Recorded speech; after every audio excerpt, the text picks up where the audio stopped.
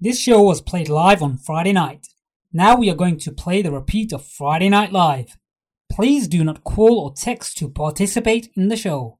Any announcement made in the show may now not be applicable. Assalamu alaikum, you're listening to Inspire FM 105.1 FM. This is actually live, Friday Night Live, and it's with me, Zafar Iqbal, replacing your usual hosts for the program, inshallah. Hopefully I can fulfill the actual high standards that my predecessors have set me. Having said that, there's lots of things to talk about today, lots of exciting stuff, lots of powerful stuff that's happening around the world, and we've got people who can talk about various issues that are happening, various things that are happening around the world, which have hit the headlines in other forms of media within the UK and the world. So we're going to talk about today, we're going to talk about the quote-unquote turmoil within the Labour Party. We're going to talk about the accusations of anti-Semitism being levelled at Jeremy Corbyn and the Labour Party in general. And we have Professor Norman Finkelstein, who is an American political scientist and activist who's going to give his opinion on why the Labour Party is being labelled as such. And in particular, what caught my attention was headlines in some newspapers and websites indicating that the Palestinian ambassador was urging Jeremy Corbyn not to give in, quote unquote, over the anti-Semitism code. Now, what does that mean? What is the connection between what's happening within the Labour Party and why would the Palestinian ambassador be worried about the anti-Semitism code? We'll explore what that means. What is the anti-Semitism code? What that relates to? What that means, and what the implications are for Palestine. So that's the first item on the agenda. We're going to move on in the second half of the program to look at Article 35A of the Indian Constitution, which gives protection to the people of Jammu and Kashmir, which is being abrogated, which is being phased out, and what the implications of that are for the people of Kashmir. We'll have Professor Zafar Khan who's going to be with us, and we're hoping, I know it's very late in Kashmir this time of the year, we're hoping to get somebody from Kashmir itself. We're trying to get Rawa Farman Ali, who's a journalist in Jammu and Kashmir, to be on the line for that. And after that, 7 o'clock, we'll have the Chief Constable, John Boucher, in the studio. He's going to talk about the local crime scene, drugs, knife crime on the increase, generally lack of respect for the police. If you saw the headlines in the Metro the other day, some policeman was set upon by bystander in the process of arresting somebody. Is there a general lack of respect for the police, or was that just a one-off incident? We're going to have a conversation with John Boucher when he's in the studio at 7.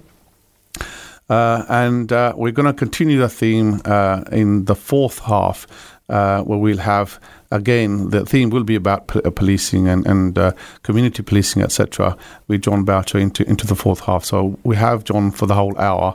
I'm sure there'll be lots to talk about, and I'm sure if you've got any questions, if you want to ring in and talk to John, he'll be more than happy to respond and answer your questions. So stand by, 7 o'clock when John will be in the studio, inshallah.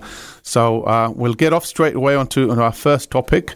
We're going to talk about the anti-Semitism claims against the Labour Party, and I'm going to have a conversation with Professor Norman Finkelstein. Hi, Professor Norman, how are you? I'm fine, thank you. Thank you very much for taking the time out from all the way from America to talk to us about British politics. I'm sure you are well clued up in politics around the world, not just to the UK. I wanted to start off by asking, first of all, the allegations against the Labour Party.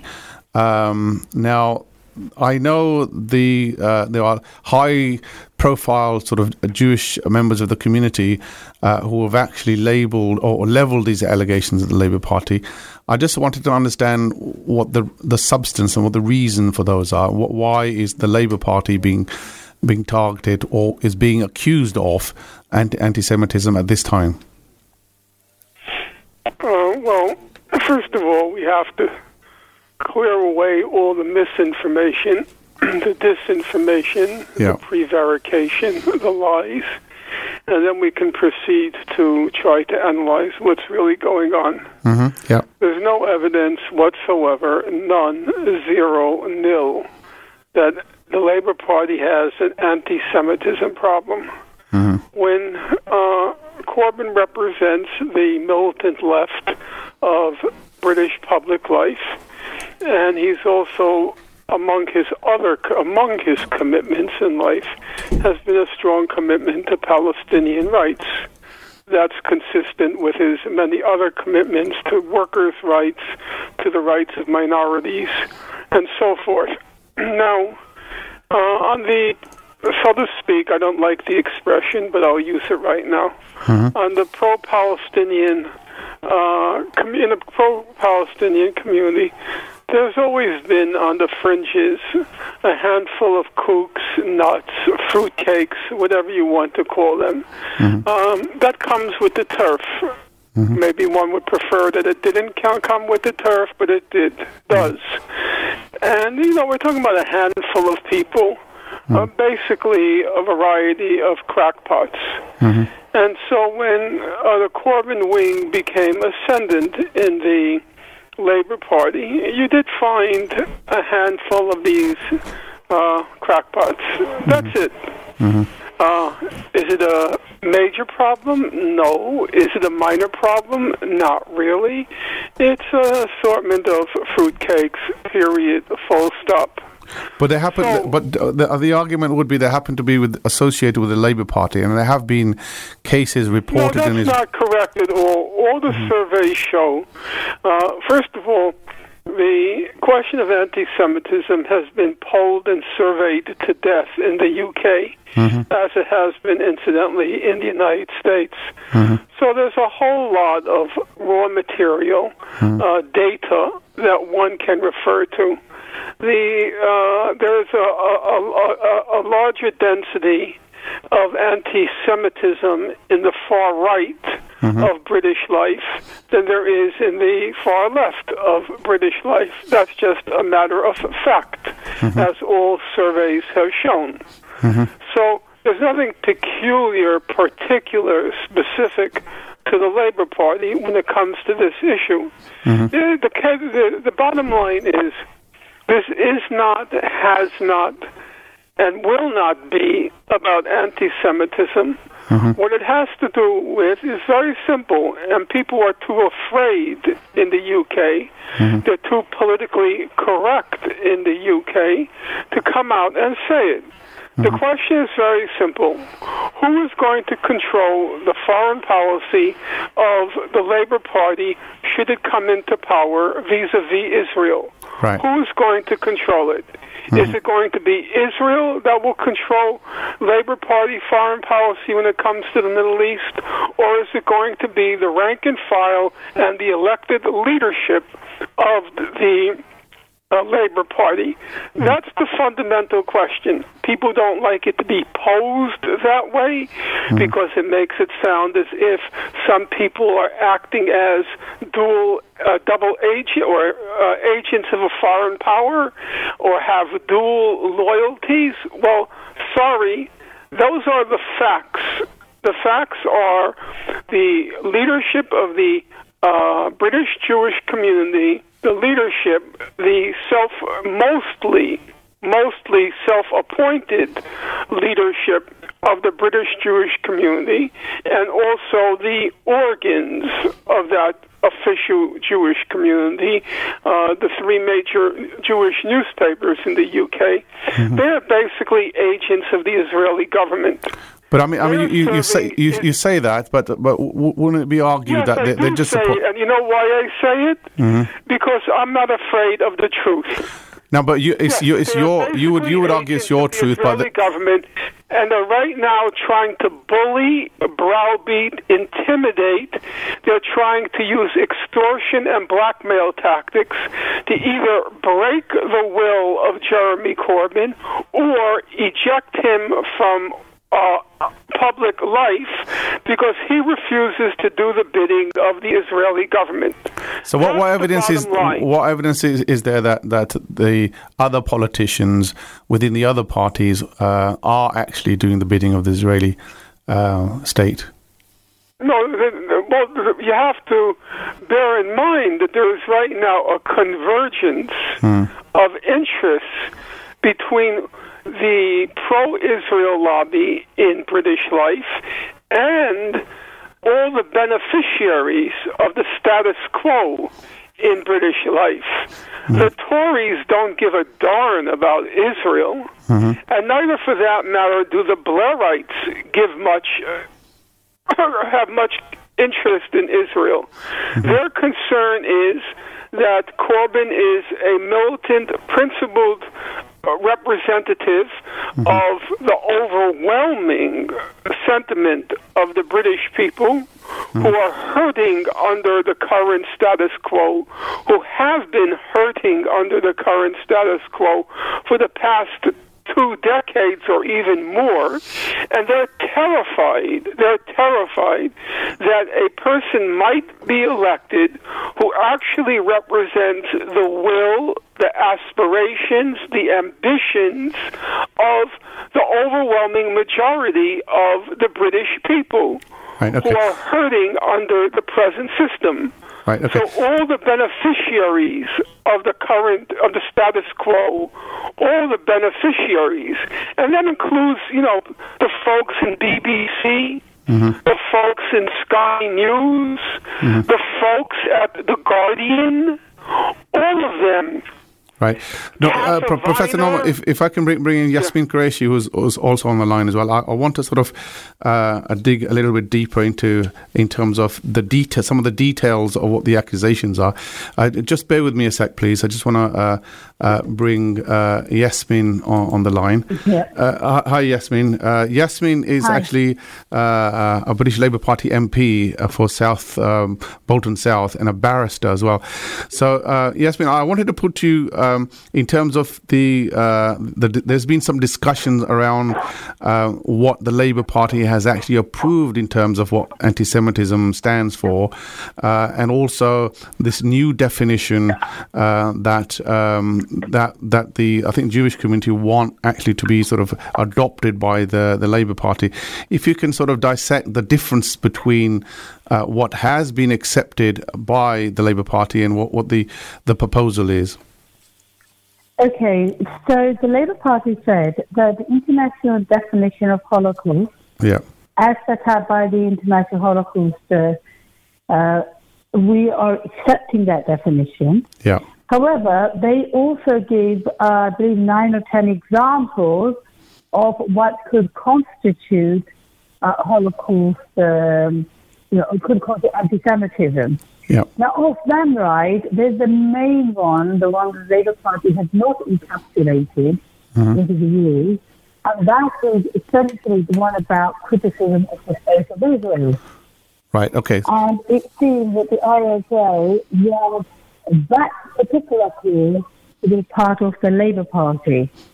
And the Labour Party has said, no, and in fact, the Home Affairs Select Committee, who looks into the issue of the Semitism, and they also said, actually,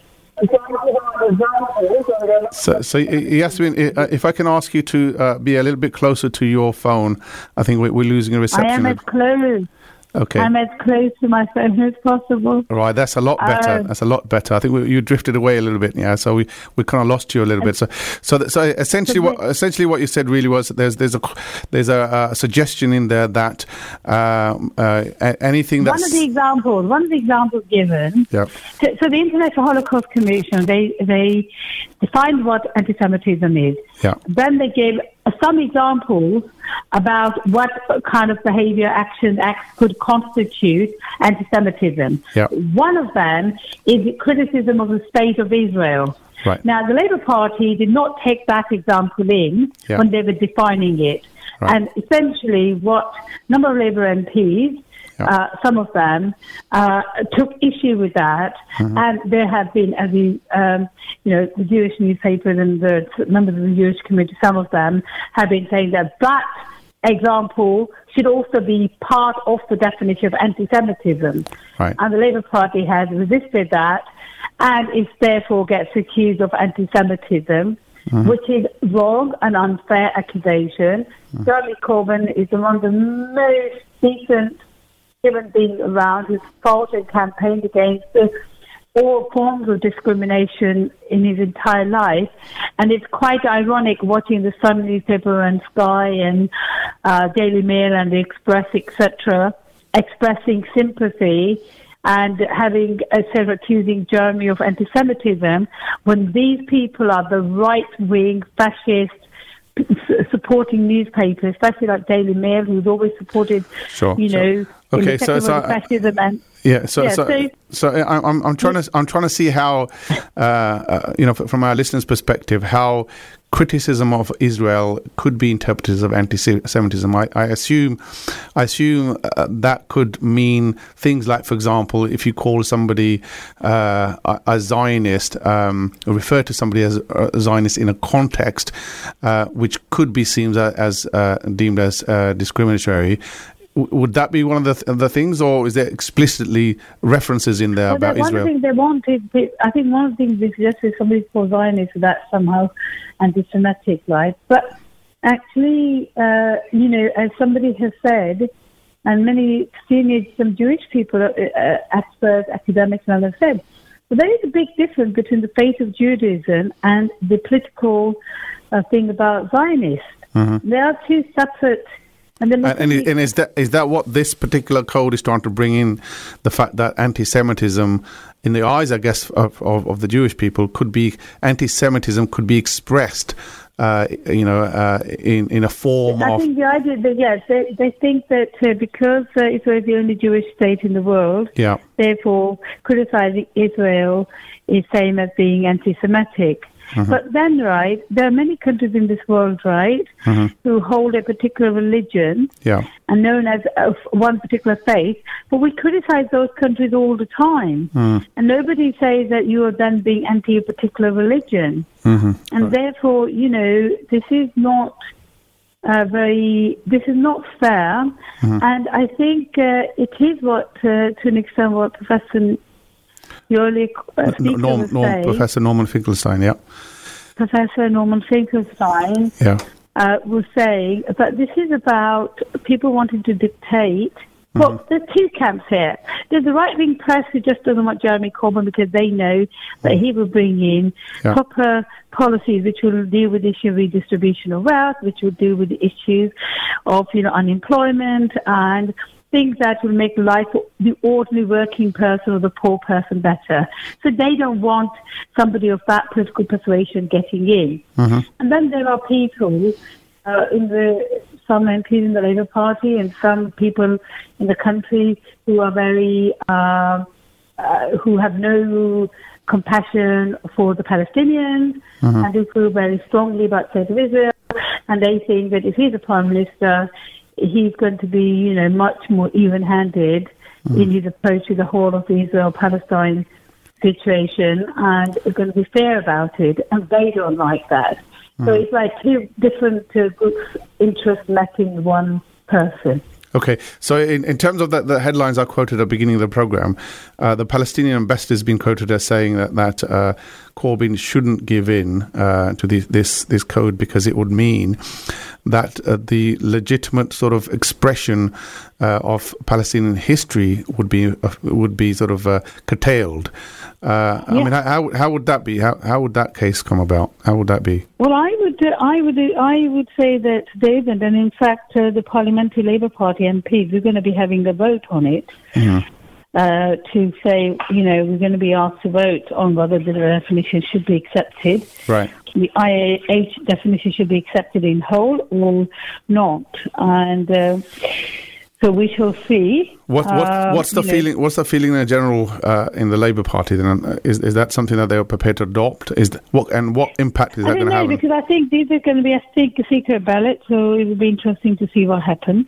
Right. Okay. And what would be the effect of that on I guess any? Well, it's only advisory. It's advisory, to be honest. I mean, the Labour Party National Executive Committee does not have to take it on board. Right. And so that might be it. But otherwise, it's the MEC. Mm-hmm. But I guess just to sort of balance the argument a little bit, right? So you see, the Jewish community has a history, of being persecuted, especially in Germany, etc., in the Second World War, or before, leading up to the Second World War as well, and they are very sort of cautious about any forms of expression of discrimination against them, which may lead to other forms of persecution, as we are seeing within Islamophobia and people's attitude toward Muslims. So they are taking precautions to try and make sure that they don't get to that situation. They're being proactive. And would that not be a fair assessment? Well, I think it's only right that the Jewish community, of course. But you have to understand the Jewish community is not one and the same, because there have been quite a few Jewish people who have said that the Labour position on anti-Semitism is fine. There's nothing wrong with it. And although there's been some difference of opinion, but there's people who say it's okay. So I think, obviously, anti-Semitism, we should deal with it, fight it wherever we find it, and it's unacceptable.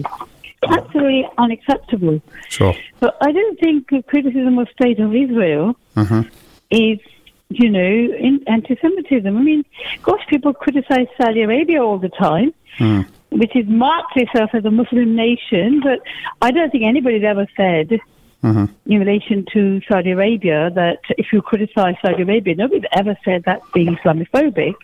Right. Okay. I don't think I've ever heard anybody say that. And people do criticize it. So let me put this question to which I put to Professor Norman. You kind of explain the reasons and what's happening within the Labour Party, and I think you kind of intimated that the character of Jeremy Corbyn. But why is the tempo increasing? Why are there more and more cases? I guess every day have been cases of anti-Semitism being highlighted in the newspapers, etc. About the Labour Party. If there's not articles, why now? What's the driver? Well, exactly, because this issue has arisen because the Labour Party won't accept that definition, the one that essentially will allow, because if we accept the IHS, you can really criticize State of Israel, and that's what really have now. Why is that come about now? Why are they pushing for that now rather than why didn't that not come about 6 years ago, or 2 years ago, or 5 years ago? Well, it's on Sunday because the Labour Party has just defined anti-Semitism, and it's not according to the will of some of the people. Right. So now is the time to pressurize for the change. And the main thing that the Labour Party has not accepted is the bit about criticism about the State of Israel. Right. Now their chance to, not have any criticism of the actions. And the thing is, Israel is doing a lot of wrong things. And, I think... So what's the? I mean, there's a view looking from outside in of the Labour Party. What's the view of the rank and file members of the Labour Party and the movement? I think there's over 500,000 people who are members of the Labour Party, so it's kind of hard to gauge the result of everybody. Right. But I think that clearly there's many people in the Labour Party. We all wish this was not the gender item all the time, because there are there are other issues as well. But I think it's the media, certain media's narrative.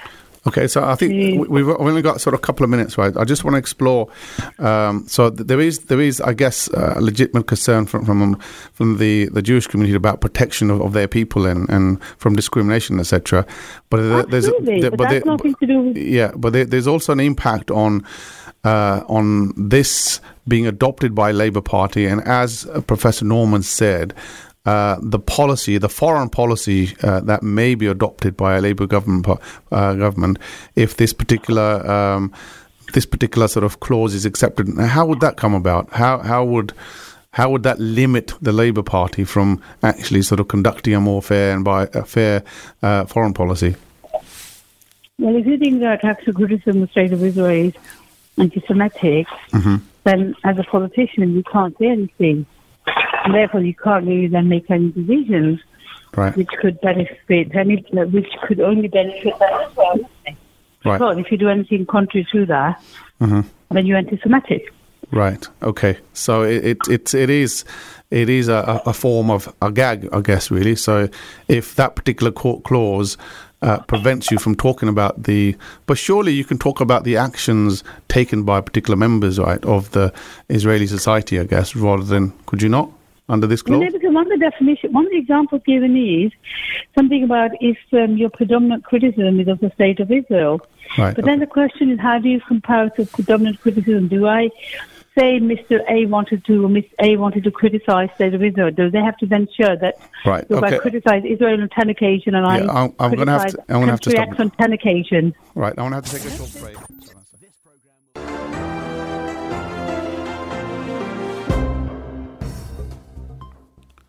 Welcome back. You're listening to Inspire FM 105.1 FM. This is Friday Night Live with me, Safar Iqbal. Just before the break, we were talking about the row within the Labour Party, I guess, or accusations levelled at the Labour Party of the party being anti-Semitic and its leader as well being anti-Semitic.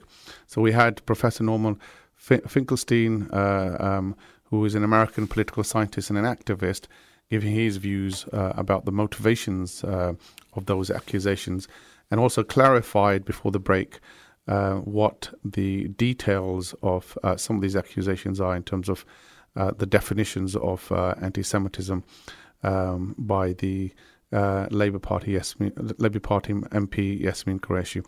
So we're going to move on to our next topic of discussion. This is basically regarding Article 35 of the Indian Constitution and what that is and what its impacts are on the people of the Jammu and Kashmir state. And I have Professor Zafar Khan on the line. He is also an activist and a former senior lecturer at the university, and very happy to have him on again after many years. Assalamu alaikum, Professor Saab. Wa alaikum assalam, and thank you very much. Welcome to Friday Night Live and to Inspire FM. Thank you very much. Right. So there's been a few sort of articles being circulated on WhatsApp and on some comments on newspapers regarding Article 35 of the Indian Constitution, without, I guess, much details of what that is and what the implications of that are on the, I guess, the people of Jammu and Kashmir. So I wonder if you can start off by explaining what Article 35 is. Well, Article 35A, as it is known, is not exactly something that is given, if you like, to the people of Jammu and Kashmir or Indian people of Jammu and Kashmir.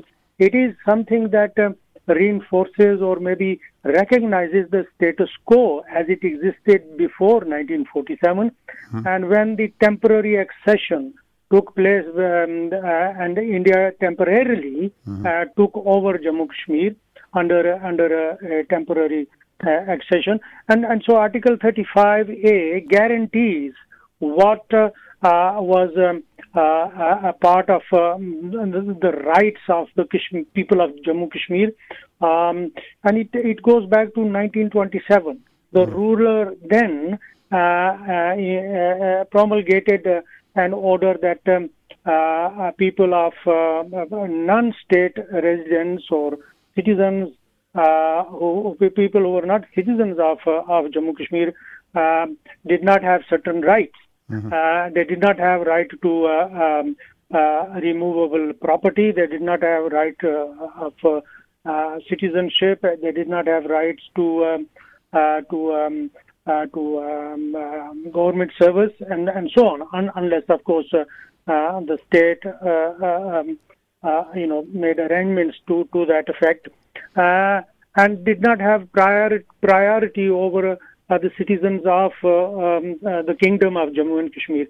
So when India took over under a temporary accession in 1947, India simply had an arrangement with the government of Jammu and Kashmir that it was only responsible for defense, for foreign affairs, and for communications, and also that India would also honor the rights of the people. And basically that is what Article 35A is, in order to safeguard the existing rights of the people of Jammu Kashmir. India added this article within its constitution under a presidential order. So basically it has to be read with another article, which is Article 370 of the Indian Constitution, which basically sets out what the arrangements are between the government of Kashmir and the state of India under that temporary accession. So basically, when India talks of tempering, or Indian government talks of tempering with or changing the nature of this arrangement, then obviously it becomes a life and death issue for people of the state of Jammu and Kashmir, and that is where basically the argument and the conflict lies as far as this is concerned. So of course, I guess I understand there are similar arrangements on the Pakistani side of Kashmir as well, similar sort of rights that were preserved, I guess, post the temporary, like you said, the temporary arrangement of government on either side. But just one point. I mean, it is generally called as the state subject laws. Right. And this applies to all. I mean, it applies to you and me because we originate from state of Jammu Kashmir, and if we have the right of domicile in the state of Jammu Kashmir, whatever part, whether it is under Indian control or Pakistani control, now that law applies to all of the inhabitants of this former state of Jammu and Kashmir. And of course, we know as you know, that the state of Jammu and Kashmir is now divided between India and Pakistan, and this division basically is a division not because the people of Kashmir wanted it, but because that is how it has panned out since 1947, because of the struggle for right of self-determination, and India and Pakistan,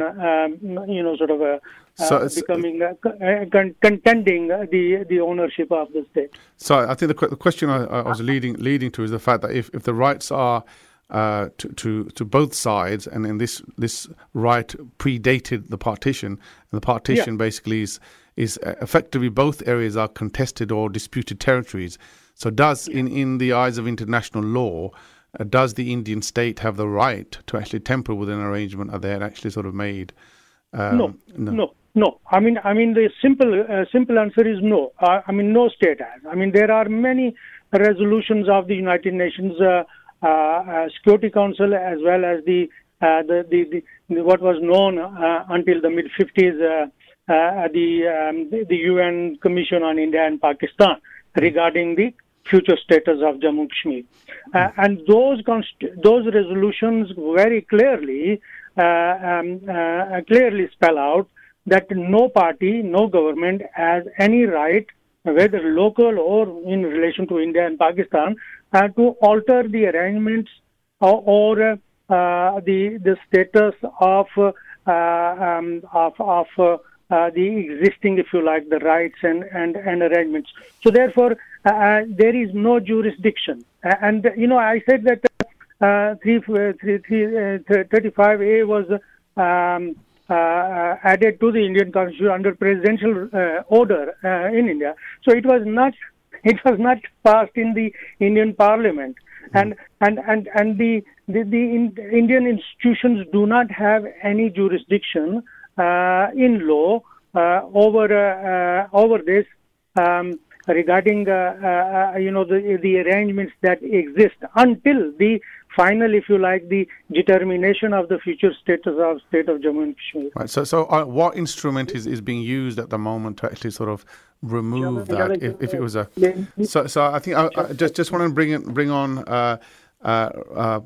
Rauf Rahman Ali, who's a resident of Jammu and Kashmir. He's a journalist there, and I think he's very keen to come in and make a comment. Yeah, carry on, Rauf Saab. Because when the people of Jammu and Kashmir, especially the Kashmiri Pandits and the Dogras of Jammu, Jamwals and the Kashmiri Pandits felt that the people from Punjab are coming and they are being absorbed in the government and getting the government job. Mm-hmm. In order to secure, they protested against it, and the Maharaja declared a first ordinance in 1927. Mm-hmm. That is order number 1L oblique 84. That is in 1927. So it clearly asks about the citizenships, that the people who are residing in the Jammu and Kashmir from the Treaty of Amritsar, that is 1846, and they were treated as first-class citizens, and then the people of Jammu and Kashmir residing from 1911, they are the citizens of Jammu and Kashmir. So there is a classification. Right. So sorry, go on. Policy, yeah. So as a part of policy, Maharaja again issues another notification in 1932, notification number 13L. And it clearly says that the people of Jammu and Kashmir who go outside to the territory of Jammu and Kashmir, the two generations living outside in Jammu and Kashmir, that the generation third means. Or to claim the state subject, they have to get a special ijazatnama, a permission from the Royal Assembly, whatever it is, what are the arrangements were. Right. So this is the part of the foreign policy. And the widow who is not married outside the territory of Jammu and Kashmir can claim to be the state subject of Jammu and Kashmir. So these are some of the technical details of the arrangement that was made. And so the question I was going to put to Zafar Saab was under what arrangement has the government, if the law wasn't passed by Parliament, if it was a presidential decree, what arrangements are being used at the moment to remove that? Is it another presidential decree, or has there been consultation with the Kashmiri people, or what's been happening? No, I think Rao Saab has given you details, which is perfectly correct analysis of the historical aspects and context. But I think here currently we have to look into the intention of the Indian government. Exactly. Indian government basically wants to change the demographic complexion of Indian occupied Jammu Kashmir, or Indian held Jammu Kashmir, or Indian administered Jammu Kashmir. And of course, that means the Valley of Kashmir and the Jammu province and also Ladakh. And this particular move applies to all the citizens who are now under Indian administration or Indian occupation. So the current government of India wants to change these arrangements. And of course, you have to recognize here that India does no longer recognize the Kashmir issue as being an issue that needs to be resolved. For them, there is no Kashmir issue. And I think that is another dimension here. And they want to actually change the complexion of the population. They want to open the floodgates so that the people of Jammu Kashmir become a minority, particularly the majority becomes a minority. That's one fear. The other is, as Rao Saab says, as it was important or valid in the 20s, it is still valid today. And, in Jammu, many of the people would say, well, look, people from the Punjab or from Haryana or Himachal would come in and get government services. They would also, rich people from various parts of India would come in and buy land and really change the complexion of the local environment, social environment, physical environment, economic environment. On the basis that it is a cooler climate and a more attractive place again. On the basis that thus far, for 90 years, the gates have been closed for foreigners, as it were. So, the Indian government wants to open those gates, and the Kashmiris or people of Jammu Kashmir do not have the economic might to actually compete with the rest of India, as a matter of fact. So that is one aspect of it. The other, as far as we are concerned, that these rights also give a fundamental basis for the future status, for the struggle for future status of the state. Right, Rawat Sahab, how justified are some of these fears that Zafar Sahab has actually pointed out? Again, we have to go back to the basic history of Jammu and Kashmir when the partition has taken place through the Partition Act 1947. Yeah. All the treaties which have taken place between the Britishers and with the princely states or the states of India. Mm-hmm. On 15th of August, they stand null and void. That means there was a cancellation. However, what Maharaja did, because Maharaja felt that he wanted to be the sovereign and independent Kashmir's head. Mm-hmm. So, on 12th of August 1947, he sends a telegram to India and Pakistan for the standstill agreement. And Pakistan agrees on 16th of August 1947. Mm-hmm. One, because the telegram was short before 15th of August. So, here he acted smartly. And his Prime Minister, Ramchandra Kaur, also wanted that the Kashmir should be an independent country. Second, when the tribal raid happened, and after the tribal raid, Maharaja, because already there was a rebellion going on, Hunza areas, and in Poonch, and the rebellion took place. So Maharaja was confused and frustrated, in the utter frustration, and the tribal raid took place. Maharaja writes to, because VP Menon has already arrived in Kashmir on 23, 25th, 26th, 27th, for 4 continuous days, and trying to make the arrangements with the Maharaja, and whether the Maharaja did an accession, curious, did he as being the Hindu, or whatever the reasons are. But Maharaja not only did a conditional accession, what you rightly said on the 3, that is external affairs, defense, and on the communication. But there was also instrument of accession associated with this. Right. And the instrument of accession clause 7 says any law or the constitution of India is not applicable to Jammu and Kashmir. Right. Okay. So when the this Constituent Assembly of India was constituted, and it made laws. So for Jammu and Kashmir, because India has already taken issue to United Nations Security Council and promised that the Kashmiri should be given the chance of plebiscite, whatever the referendum, the wishes of the people, because already Lord Mountbatten on 26th says, Maharaja, that if you accede with India, it will become a bone of contention. So you have to respect the wishes of the people of the Jammu and Kashmir. So if we say the wishes of, we are not restricting the wishes to the people to India, Pakistan, because already there was a policy decision by Muhammad Ali Jinnah on May 1947, then June 1947, then July 1947, 11th and 30th, that Maharaja has will to remain independent, to be with Pakistan, to be with India. Because it was with the Partition Act 1947 about the princely state. All right. Yeah. Okay. So I just want to. This so is. I want to clarity.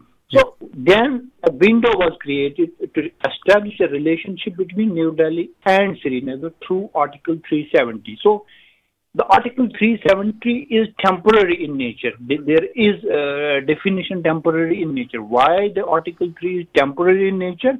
Because India has taken it to United Nations Security Council on 30th 1st of December 1947. So that is why I want clarity about it. So that is why this.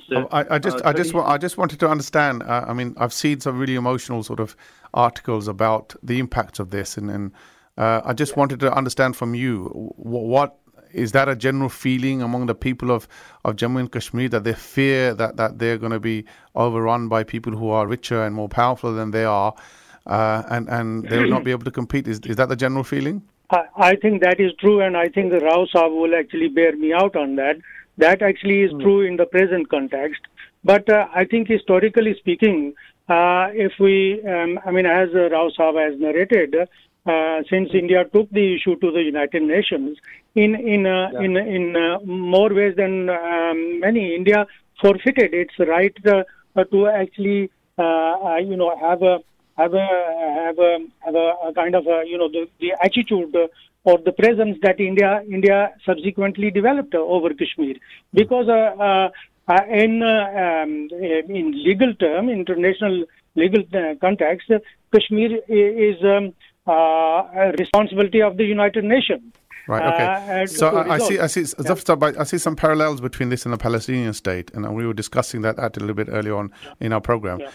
Do you think, and do people fear that you will have this creeping land grab of Kashmir slowly, bit by bit, and you'll end up? Yeah. I mean, I think I have said it somewhere else that simply a Birla or a Tata or even Ambani could on their own. Buy out, I suppose, in terms of money, the amount of wealth that they have, they could buy out the Indian occupied Jammu and Kashmir if they wanted to, and that is the fear. And also they want to settle people. Basically, they want to settle people. They want to formalize the presence of people who basically were refugees in 1947 from West Punjab, or they are known as West Pakistanis. They are not from your Mirpur or your Rawalakot or your Kotli. If they were, that would they qualify to they would be subject to all those laws that Rao Saab and I have been talking about. But there's a large number of people there that they want to formalize, and at the moment the Indian government is playing a very nasty and very clever and very devious trick in this whole affair by using that kind of people or NGOs who are supporting people like that as proxies who have taken the issue to the Indian Supreme Court. The Indian government, in terms of the arrangements, historic arrangements, whether it is 35A or 370, is duty bound to actually defend it in the Supreme Court, whereas it is not. It is not defending. It is, using proxies, and it is because the present Indian government has an ideological bent, and it wants to actually subvert the demographic character of Jammu Kashmir in order to, for once, finish off the sentiment and the rights, the fundamental rights, and those rights that give rise to the sentiment of Kashmiriness and so on. So I want to bring Rao Saab. Rao Saab, what can be and what is being done? I want a little bit clarification. So when Article 370 was because Kashmir was given a special state. Otherwise, we have Article 371. But I've only got a couple of minutes left, Rao Saab. I just wanted to find out what is being done in Kashmir by the Kashmiri people, and what can people outside do in order to influence the outcome of this particular arrangement. People of Kashmir, especially different who are politically having political propensity, whether they are mainstream or from the resistance groups or from the Bar Association, me in the personal capacity, are trying to defend it, not only to defend it, but try to explain to the people of India and especially to the civil society that what is the essence of 35A. 35A, because we have to understand clearly, because 35A is derived from the Article 1st of the 370, Clause 1st of the 370, because 370 empowers President of India to have a relationship between Srinagar and New Delhi.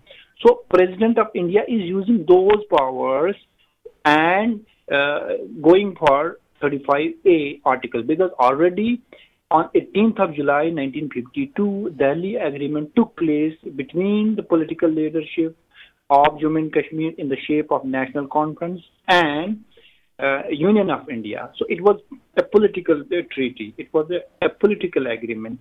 So to constitutionally give it a shape, 35A is invoked. And in the Delhi agreement, it was having a separate flag, having Sadr Riyasat, having the Prime Minister, and about the state subjects. And clearly then, when the Constitution, Article 37 also says about the establishing Constituent Assembly of the Jammu and Kashmir to formulate the laws and decide the future of this Maharaja of Jammu and Kashmir.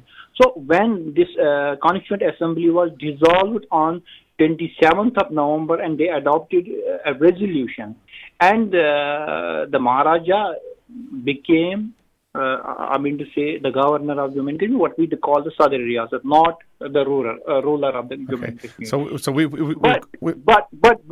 But essentially, Article 370, because the Constituent Assembly was having the power to ratify, to abrogate the Article 370, but Article 370 has not been abrogated. Right, okay. I've only got 30 seconds left. I've only got, sorry, Rose, I've only got... Give me a clarification. Article 3 of Jammu and Kashmir says about that it is integral part of India. I'm just going to have to thank you very much now, Rose. The programming is... If Article 370 has not been abrogated, how come it is integral part? Jazakallah, thank you very much. We're going to have to go for a short break. Thank you, Zafar Saib and Rose Saib, for your contribution to the program. Jazakallah. Assalamu alaikum.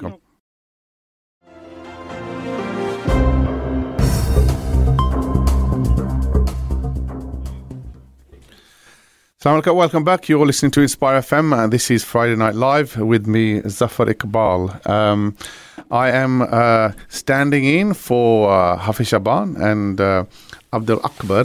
Hopefully I can do as good as a job as they have been in the past and make this program what it is in terms of popularity.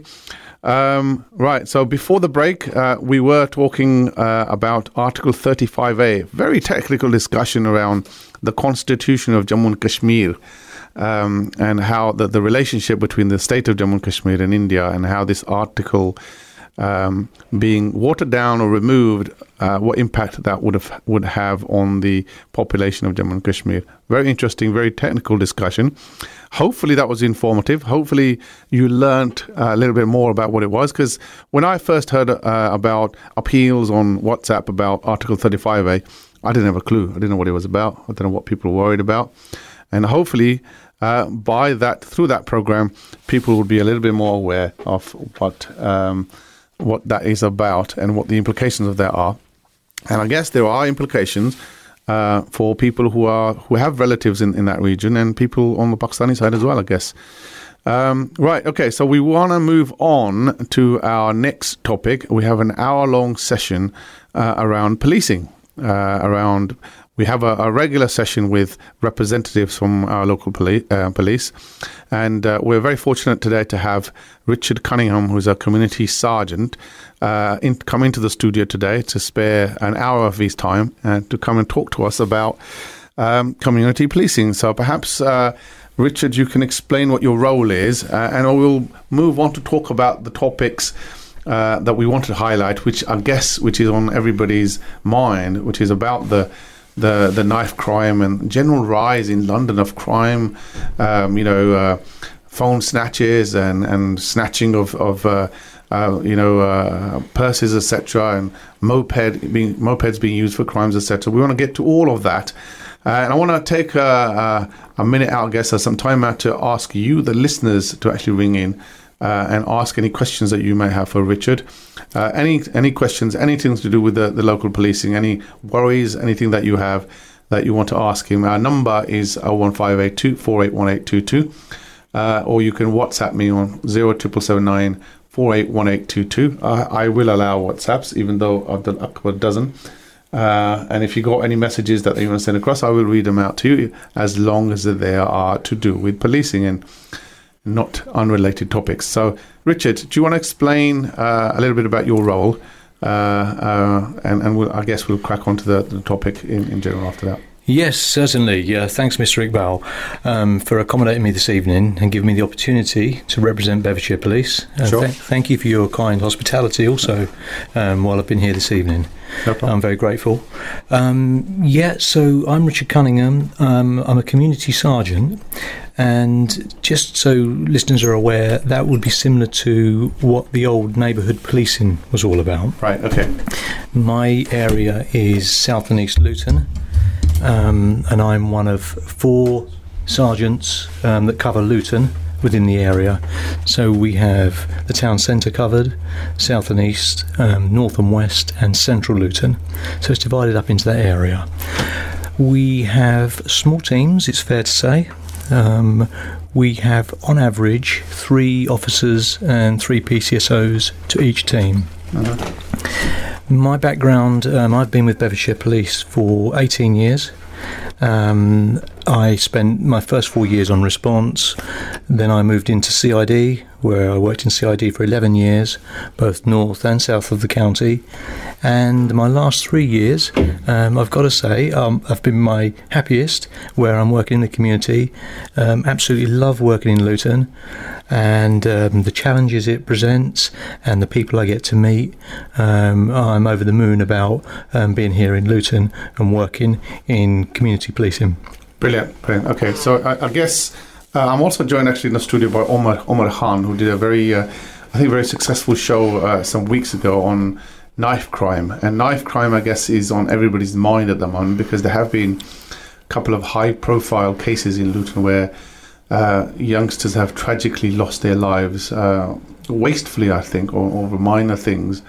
And I just wanted, Richard, your view on whether, there's reports in London, definitely about increase in knife crimes, etc. And there's a bit of a sort of crisis going on, I guess, there. But I wonder if that's the same in Luton, whether there is that general increase in Luton as well in knife crimes.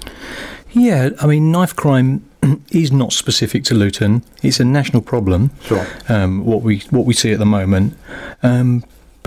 We tackle it with a number of different ways, and I'd like to talk through some of those things that we are doing to tackle knife crime. The first one being an operation we call SEPTA, which again is a national knife crime initiative. And this time round, it's running in September between the 17th and the 21st, and we have different activities over that 5-day period. So day one will be about engaging with our communities and educating people about knife crime and the dangers associated with it. Day 2 will be about targeted patrols in areas where knife crime has been most prominent. And then day 3 again will be another engagement type event where we educate people and advise about the seriousness of knife crime and the dangers. And again, day 4 then will be about targeted patrols, again in areas where knife crime has been happening most. And then lastly, the last day will be about retail engagement. So discussing and talking to our retailers about how they sell knives, where they position them, how easy it is for people to get hold of them or steal them perhaps, and provide sort of like some assistance and help to eradicate that problem. So I think a lot of people, that sounds like there's a lot of preventative types of activities happening to make people aware of the dangers, etc. And I guess the thing about those is that people who tend to sort of generally turn up for those are people who probably wouldn't get involved in knife crime or activities like that.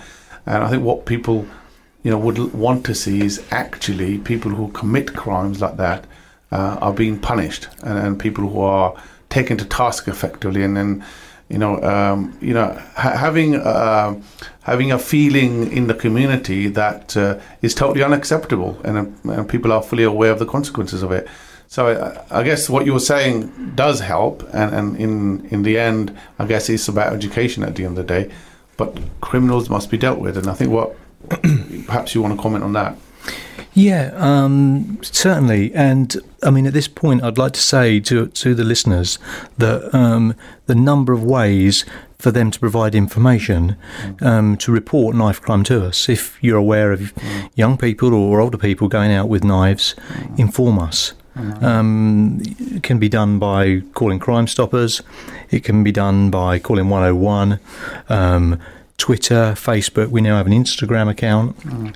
So we welcome all of that information, and we welcome working with the community to help us to identify these problems and deal with the people accordingly.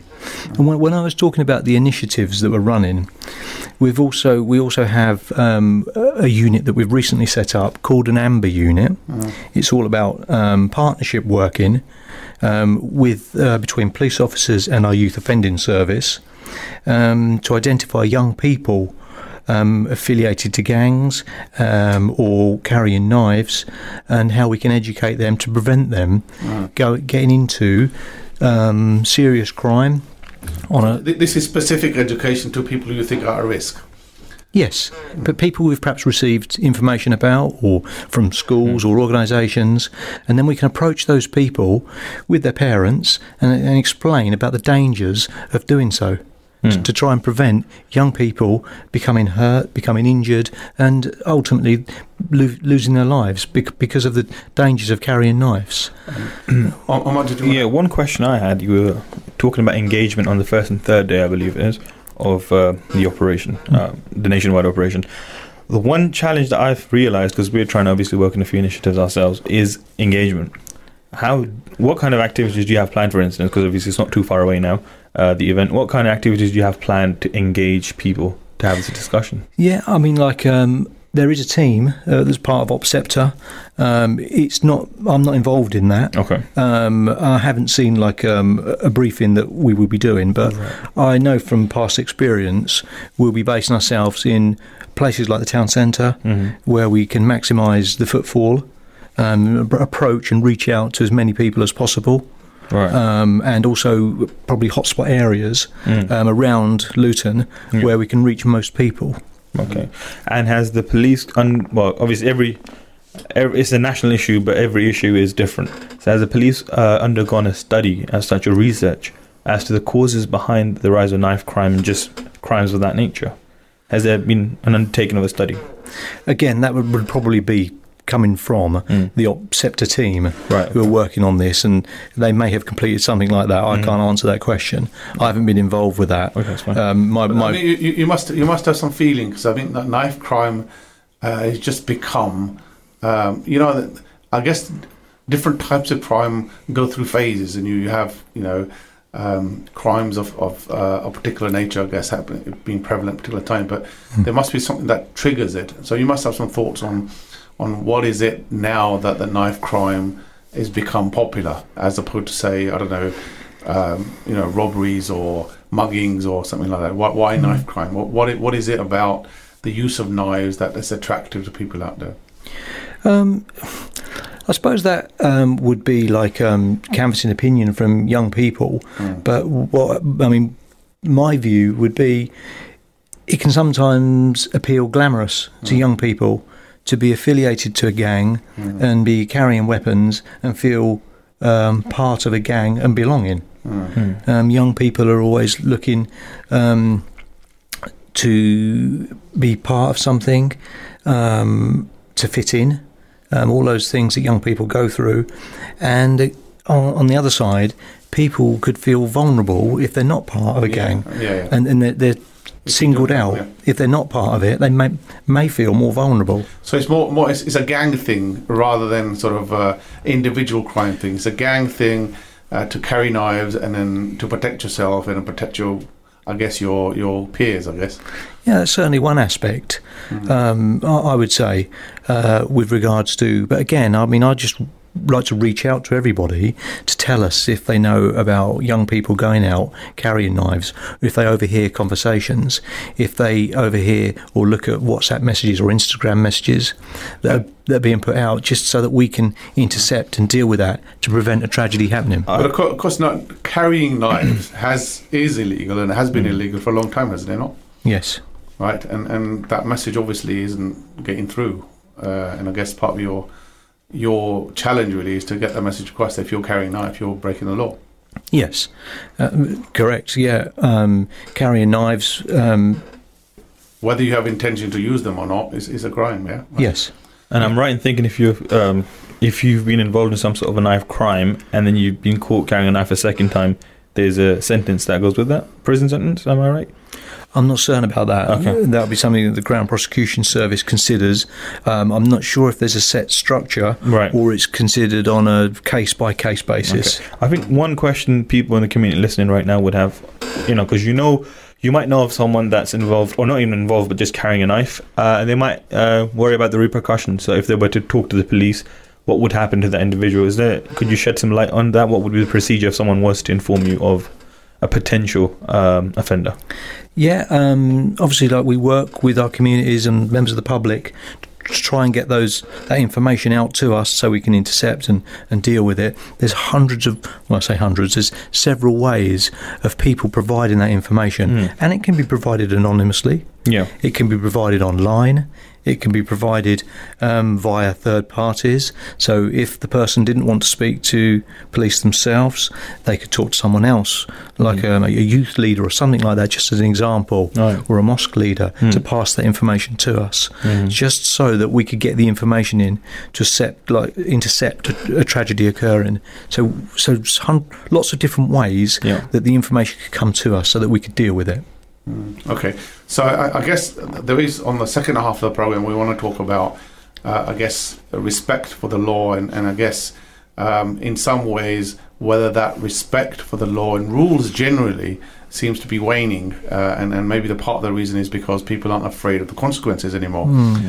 We discussed in the second half, but one of the things I guess which may contribute that to people being a little bit more bold in breaking the rules and breaking the law would be perhaps not seeing the visibility of the police officers, not in the way that perhaps it used to be. And I understand there are still cuts being made to the force. Is that the case? And what effect do you think that's going to have, in the policing and the style of policing, I would say? Yeah, well, I mean, it's fair. There's been a reduction in a number of officers. In the region of 15 to 20,000 nationally. That's the reduction that's happened through these times of austerity, and the effect it's had on Bedfordshire is between 250 to 300 over the last couple of years, a reduction in officers, and that has been due to people retiring, people moving on, and a lack of recruitment.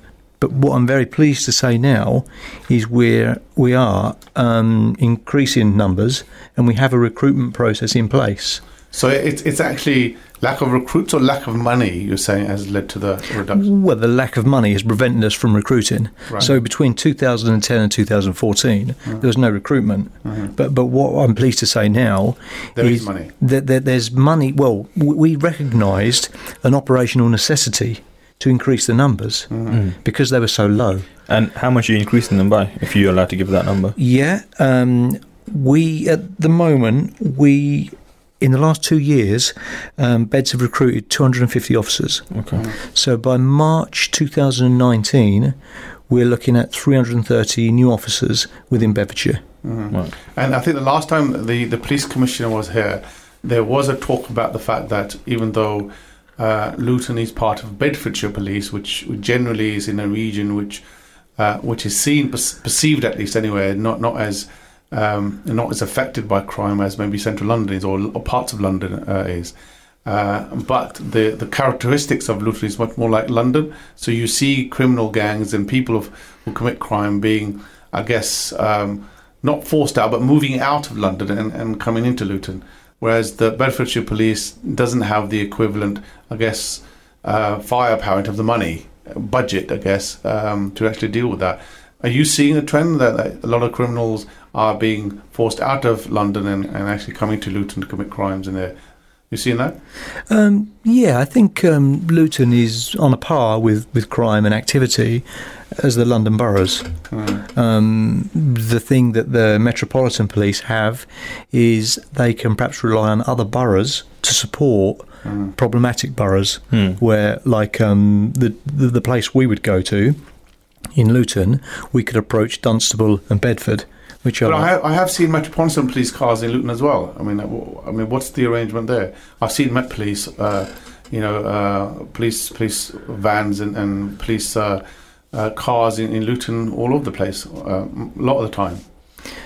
Yeah, no, I'm not aware of the Metropolitan supporting us on a daily basis. Right. Certainly for specific events, there may be some support for us, or it may be the Metropolitan Police conducting inquiries within our area or something like that. But at the moment we don't have support of Metropolitan units within Luton, Bedford or Dunstable. Quick question, because one of the workshops that we actually carried out, and we had a lot of people taking part in the community, and one of the causes they associated with the rise in knife crime is a lack of enforcers. And obviously we just had that discussion, there have been cuts, but now you're saying by 2019 there will be 330 new officers. Yeah. Do you feel that would suffice? Do you feel that's enough law enforcers to ensure that the law is enforced? Well, that's a fantastic improvement for us to have 330 new officers in a period of, almost 3 years. Oh, it is. Don't get me wrong. I just want to know if that would be enough in your opinion, and in what you're seeing in terms of crime rates. Yeah, is that enough people? I think we'd always benefit from more people, and I'm hoping this recruitment program continues to increase numbers, because people recognise. Like when the cuts were made through these times of austerity, we saw a higher crime rate. I haven't got figures here to give you, but we see a higher crime rate. It impacts the public sector, higher demands with less officers. Now these numbers are increasing. We hope to get back somewhere where we were, but I think we need to keep recruiting and improving to take the force in the right direction to keep everybody safe. Sure.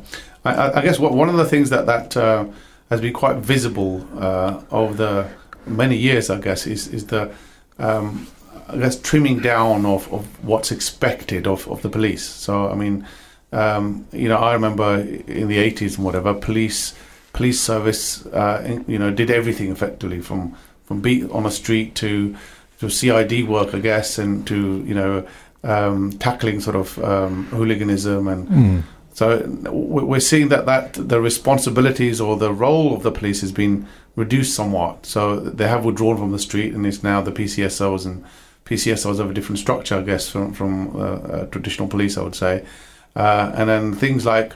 Enforcement of minor offences is now outside your remit altogether. So you like parking offences and people parked very badly on zebra crossings and all of that. It's left pretty much the local councils not to deal with. Are you seeing that as a trend as well, or is?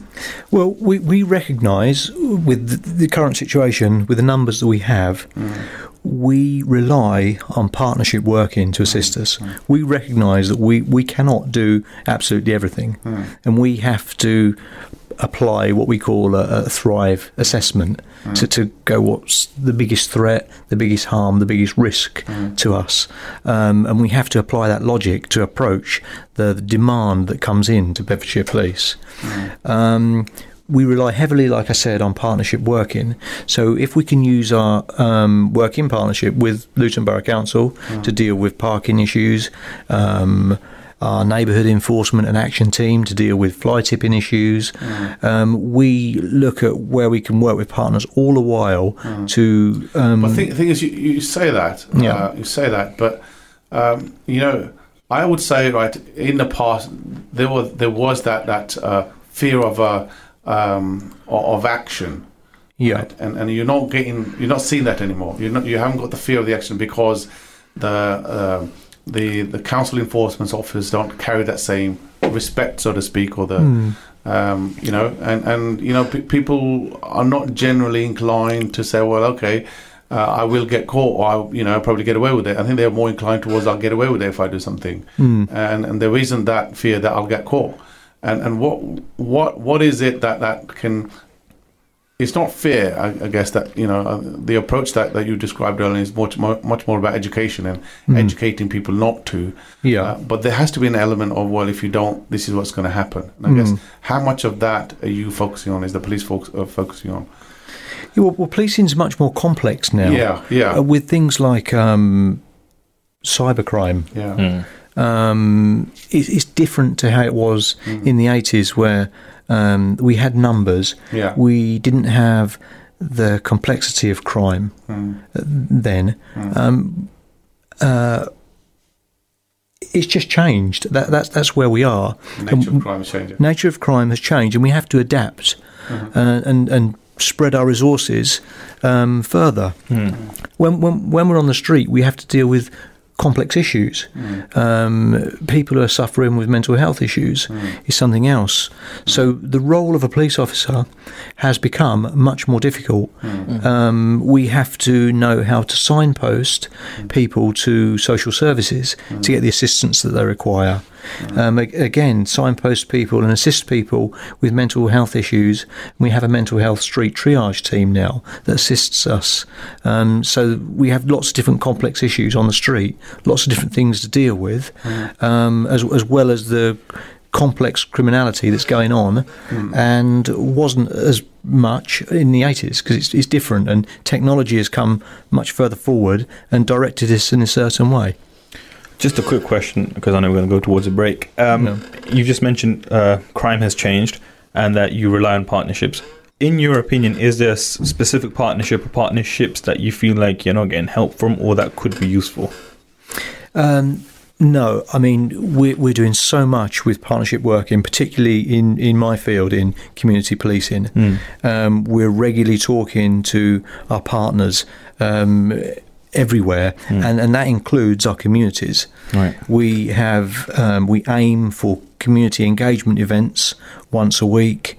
We meet with our local councillors to set priorities about what the most important thing is in their areas, and work with them to combat that. We work on engagements. We canvass opinion from ordinary members of the public. We advertise it well of where we are. And we reach out to as many people as we can to get everything that's an issue to try and deal with it. Okay, so we're fast coming to a break. We have Richard Cunningham, who's a community sergeant, talking to us today from the representative of the police today. We're talking about knife crime in the first half. We'll pick up the conversation after this short break, so stay tuned, inshallah. We'll talk after the break.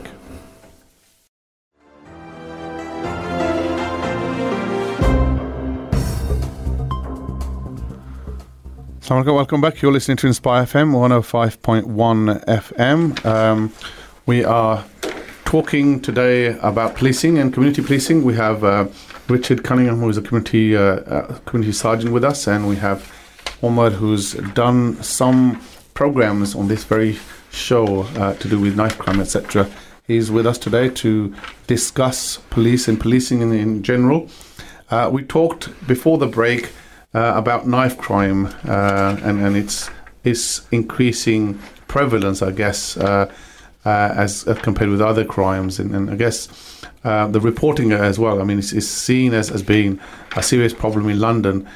So we talked about the fact that what's being done in Luton to be able to allay the fears of the community, and also to try and educate people who are at risk of being at risk of committing these crimes, about the consequences, etc. We want to touch a little bit more on drugs again. I mean, this is another issue that keeps coming up again and again, that people are worried, are concerned about. And there is a general impression within the community that drug dealing and drug use is quite prevalent. And then many a time when you're having conversations and you see somebody who's driving a fast car or a souped up car, the immediate impression goes towards, well, actually, we know where he got his money from. But the fact is the fact that people have a perception, and there is that perception out there that drug dealing and people are actually sort of profiting from the crime. So I wanted to touch a little bit about that with Richard and see whether that perception is the right perception and what's actually been done to tackle it. Yeah, well, we do come across drugs activity within Luton. Mm-hmm. We recognise that users of drugs are vulnerable people. Bedfordshire Police is all about looking after vulnerable people. We support and we safeguard those people who have drug addictions, and we support them in any way we can. And we look at dealing and targeting the people who are dealing the drugs on the streets from their houses in the communities. And again, we rely on the communities passing us information. We rely on people telling us by calling 101 or Crime Stoppers, online reporting, Twitter, Facebook, Instagram, all of those things. We rely on people helping us with tackling the problem. We deal with information coming into us on a regular basis. Again, the information will come in, and it may seem that we're not doing anything for a period of time because nothing happens, but we may be working behind the scenes, and in the background we may be applying for warrants to execute at certain addresses, and then we'll get a team together to execute warrants where this is happening at addresses, and then we'll be looking at the process thereafter of closing premises down where drug dealing is taking place. We'll be looking at intercepting people on the street with our powers of search under Section 23 of the Misuse of Drugs Act. We'll look at high-vis patrol with both PCs and PCSOs in our hotspot areas where it's happening, where we're stopping people and finding drugs. So we're doing lots of different things to tackle the dealers and suppliers. And that's at different levels as well. So to close like a drugs den is one level. Then the next level, where our serious crime works, is perhaps taking out suppliers and dealing with people who are supplying drugs on a larger scale. And on there's an article on the homepage of Bedfordshire Police's website about some success we've had recently involving several people supplying drugs around weapons. So that was a major operation that's dealt with like a big issue within Luton, within the county. I guess you mentioned the Thrive approach to actually sort of dealing with crime.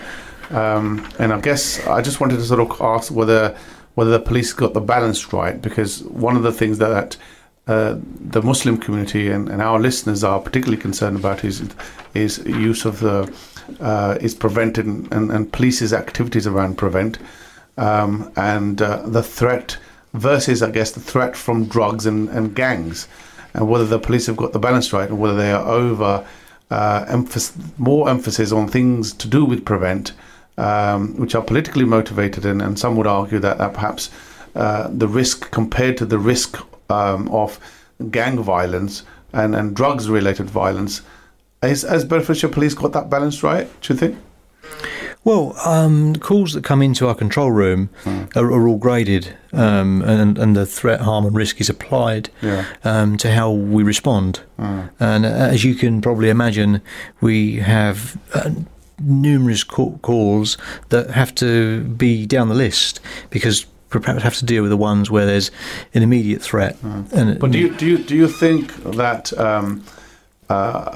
Prevent-related, I guess, threats, when I say Prevent, which may lead on to sort of, terrorism and etc., do you think overall, judging on a case-by-case basis, and as compared with violence from drugs gangs and just general gangs to do with violence, do you think that the balance between the level of threat and the frequency of threat that balance is right, Bedfordshire Police? Yeah, I would say the balance is about right. I mean, there's different departments. There's our prevent team, our counter-terrorism team, it's our serious crime team, and we all come together and community link in with those. Again, it's a form of partnership working, I guess. Community, although we're all Bedfordshire Police, community policing very much. But I think that the community would argue that that's not the case. The case is that there is overemphasis on prevent-related policing. And less of a emphasis on what we as a community fear, which is the fear of violence from drugs and drugs gangs, and that's not been as seen as a at par. I said as par with perhaps the threats from political violence, I guess. So the view of the community, yes. More time and resources are spent on dealing with prevent issues than drug taking and drug dealing. Yeah. Or even knife crime and stuff like that, actually. Yeah. Doing a recent poll and survey, it just seems more apparent that people, if you ask them what the purpose of the police is, they'll pretty much always refer to prevent and those kind of measures instead of a knife crime or gang-related violence, all of that stuff. Yeah. Okay. I mean, from where I am, like covering the south and east of Luton, I would have said the balance is about right. Obviously, you're getting a different opinion and engage from the community, which that should be discussed and addressed, with our senior officers.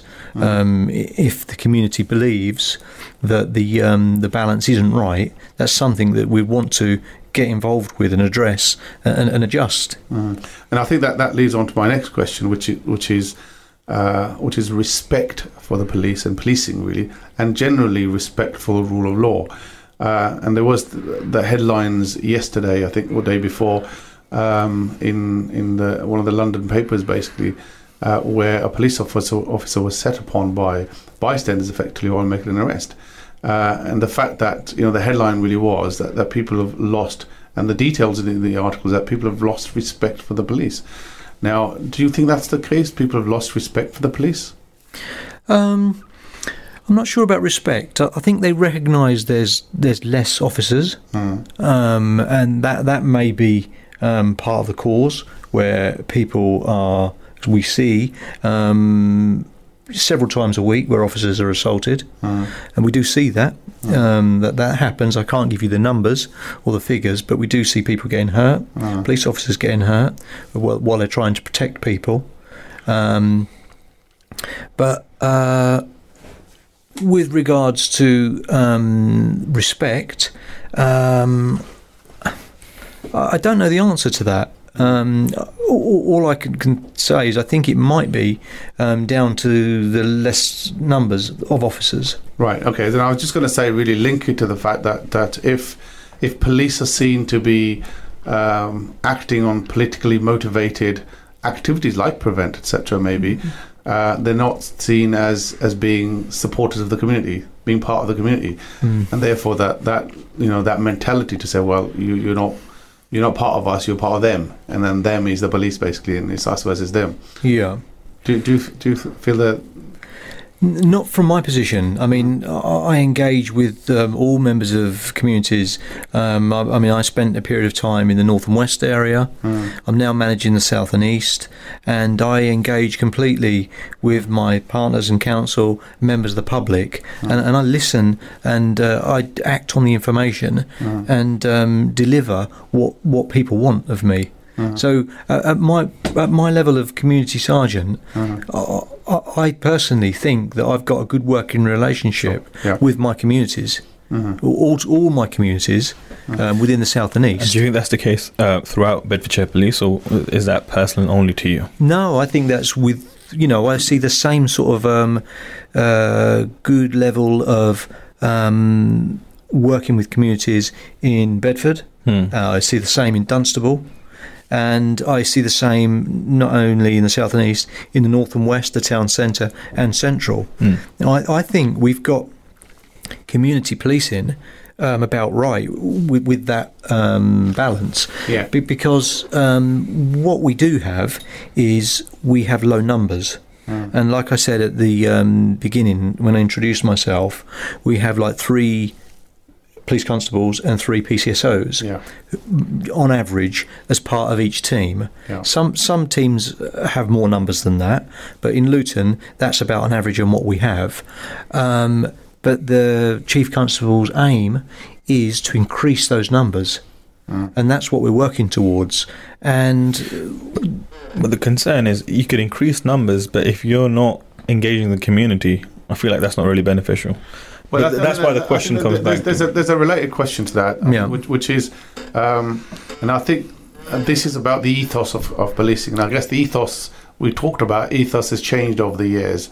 It's much more about education and much more about sort of, making people aware of the dangers, etc., right, as opposed to the consequences if you break the law. And I think your role and the role of some of the other sort of police forces is similar as well. It's about education, cutting crime at the root, and I think it's a good approach. It is a good approach in the sense that you're trying to reduce people getting into crime in the first place. But there is, I think, again, this is a feeling. There is a feeling that the streets have been abandoned, right? And you have low-level crime. You have people parking on zebra crossings. We have situations where people frequently dump their rubbish, right, in quiet streets and in places that. So without fear of a backlash, without fear of consequences. So how can, and is it the police's role? How can respect for the law, I guess, right, could be brought back? Is that through education, or is it through I guess, visible action? Probably a bit of both, I think. Both education and visibility. Again, I think the increase in numbers can help that. With the figures we have and the areas we have to cover, it's very vast. And in the south and east, for example, it stretches from around the rear of the police station to as far as Stopsley, and then east-wise like Wigmore and that area. So we have a large area to cover. Sure. And we are aiming to increase these numbers so that we have more visibility, and I think that will assist in the respect coming back for officers. And officers also for the law as well, I think, right? The rules and law, because I think in some respects, I guess if people think they can get away with it, right, they will actually do it, right? And education only goes so much. Education is about internalizing a message and accepting it. And there are people who say, well, I don't accept it. I'll do what I want to do because that makes me feel good. I want to do what I want to do. And that's where consequences come into it, I guess. And, if there's no fear of consequences, then people will do, what they feel that they want to do. And I think that's generally the impression as well. So I guess numbers is the answer. And I think you talked about, I guess, partnership working. The other aspect of it is right, if you are working in partnership and you've got enforcement officers in Borough Council, presumably there are some, there's some private security, etc., that you work with. Do they have the same level of influence and respect? I mean, if you're at a crime scene, basically, an enforcement officer turns up and a police officer turns up, who's the one who's most likely to sort of have an influence on the situation? Yeah, I mean, I think that's probably natural that people think that, and we go back to the days when there was traffic wardens and things like that. People see that as different to a police officer. And again, parking enforcement officers, and perhaps like some of our partnerships or some security that don't have the warranted powers that police officers do, PCSOs even to some extent, are seen that they don't have the warranted powers. They don't have the tools, basically. The police officers have. Yeah. So they may see it that way, and I think that's sort of people being people. But I don't see how that respect. Because obviously if there's more police officers that could support and assist, I mean, we do lots of partnership working and with parking, for example, so it'll be some enforcement officers from Luton Borough Council, the parking team, and our community officers working together. And we do that on, several different occasions. The same with fly tipping, things like that. All the partnerships come together, and both parking and fly tipping. Speeding is another issue that's important to the community, and again, we use our volunteers with speed guns and things like that to send letters out, and then we have like a PCSO and a PC work together, or two PCs to carry out the enforcement. So there might be advising on one occasion, there might be enforcement on another occasion, and all these things come together. We might be looking at working with our partners to engineer the speed out of the road. So traffic calming measures, that sort of thing. So we rely heavily on partnership working because of the situation we find ourselves in. So you talked about sort of community volunteers, and I think you mentioned also about schemes where different areas have their own kind of like groups of volunteers basically patrol on the streets, etc., to make people feel secure. How's that getting? I mean, I can't remember the name of the scheme, but how's that getting along? We have different watch schemes. Yeah. Well, there's one Portland Watch, which is in the Dunstable Road area. Yeah. So it can range from anything. It can range from speed watch, street watch, hotel watch, dog watch, all sorts of different watches. There are members of the public that give up their time to support us, what we're doing, feed us information, pass us information, work together to try and solve some of the problems. And we rely on that completely. And are you finding that that's a success? And are you finding people joining some of these watches? Are you? Yeah, we have neighbourhood watch schemes where people will make contact with us and want a visit from a PCSO or a PC who can advise on sort of like how the scheme works, how it can be set up, and how we can assist with sort of like increasing numbers to support what we're doing. Yeah, I do remember there's some discussion about. I think it's along the lines of Neighbourhood Watch, but it was more having teams of people who actually put on high-vis jackets and walk the streets effectively. I can't remember the scheme, if that's still available or not. Yeah, well, I think Portland Watch is what I'm describing. They're a neighbourhood watch, and this is exactly what they do. They would don, and they're in the process right now. They've had that discussion with police and the council, and I think they're in the process of actually training people to be able to do that, like street wardens. And that's fantastic. That's fantastic support for us, and it might be also an insight for people to come and join the service. Yeah, because that's one thing we're always looking to do as well. Reach out to communities. We're actively recruiting. We want people to come and join us because it is a fantastic job. Although the austerity has hit us hard, as it has hospitals and teachers and ambulance staff and fire. It's hit everybody. It's a fantastic job, and we welcome people to come in and support us because there's some fantastic camaraderie within this job and some support for each other. Because we hear about like officers getting supported, but as soon as like there's a shout from an officer in danger, particularly in Luton, and it's across the whole county, you've got a lot of support very quickly to assist their colleagues. And also, not only at that point where there's a problem, but the after effects, if officers are exposed to something quite traumatic, which the average person wouldn't see on a daily basis. There's good support in place for them people to help them with what they've seen, what they've had to deal with, and that's why it's a fantastic job. Always has been and still is, even with some of the issues that we've had thrown at us that we've had to deal with. And we try and work smarter, not necessarily harder. We try and work smarter so we can best assist the members of the public and the communities to the best possible way. I've got two questions. I'll ask the first one and we'll see where we go from there. We're talking about neighbourhood watches and people joining them. One of the concerns that I saw being surfaced was we can do this all day, but who's going to take us seriously? The things that we raise here, or say, I know one of the issues they had was a few people being drunk and walking up and down the street in the middle of the night and causing a lot of disruption.